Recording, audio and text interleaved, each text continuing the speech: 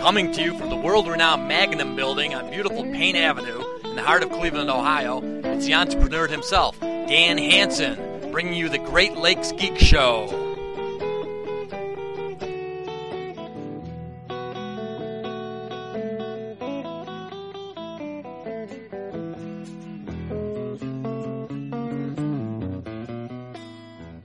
Okay, today we're talking with Joe Tait, voice of the Cleveland Cavaliers. Joe, one of my favorite memories of the Cavs and most Cavs fans is the Miracle of Richfield. It's still the loudest sporting event I've ever been to. What do you remember from those games? I remember exactly that it was the largest and loudest gathering of fans I think I have ever run into. They just were tremendous. In fact, I know that Nate Thurman's brother sat in the stands that night and recorded the sound of that crowd, gave the tape to Nate, and Nate still, when he's driving on occasion, will put in that cassette and listen to it because of just the noise, the excitement, the electricity. And we've had some good crowds here downtown, but nothing to come anywhere near that Miracle in Richfield crowd. I remember the sound bouncing back. You could hear it bounce. It was amazing. Do you think, that year with Jones going down, and we've had problems with Brad Daugherty, and the Cavs were coming into their own just when Michael Jordan came in, seemed a little snake bit the franchise. Is that just something that happens, or? Well, I think, quite honestly, had the Cavaliers center, Jim Jones, not broken his foot between the end of the Washington series and the start of the Boston series, we would have won the NBA title because we had taken Boston 4 out of 6 on the regular season and had defeated Phoenix twice.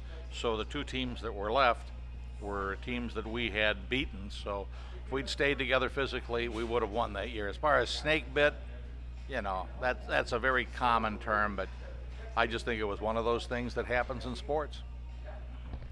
Everyone knows you as the voice of the Cavaliers, but you also did TV, especially with the Tribe before then. Do you have a preference for TV or radio work?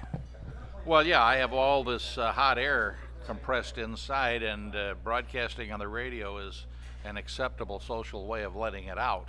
So I enjoy radio play-by-play much more than television, because in television you're merely augmenting the camera, or you should be, and if you don't approach it from that standpoint, sooner or later people are going to get very, very tired of you.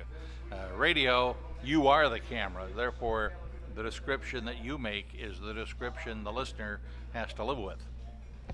Those early Cavs teams were pretty terrible, and it had to be tough to sit through it, and Bill Fitch was the coach then. How did he handle the whole terrible team situation? Well, Bill had an unbelievably great sense of humor, and he deflected criticism of the team by just these one-liners, these jokes, the humor that he laid on the media, and so the team really came through it relatively unscathed from a Cleveland standpoint. Now, on the road we took a beating for the most part, but at home the writers bought into Bill Fitch's approach, and so it was relatively calm and funny at home. And finally, you're known for some catchphrases. Anyone in the world who hears "Wham" with the right hand, will think of Joe Tait and the Cleveland Cavaliers. How did that come about?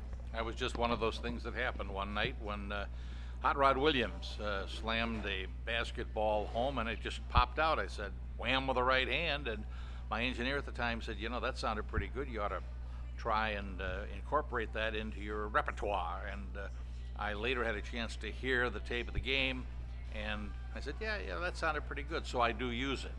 It's just like on the 23rd of December when Craig Elo hit the three-pointer that beat Utah. Where it came from, I do not know. I hear it over and over again. Yes, Virginia, there is a Santa Claus, and he comes from Lubbock, Texas.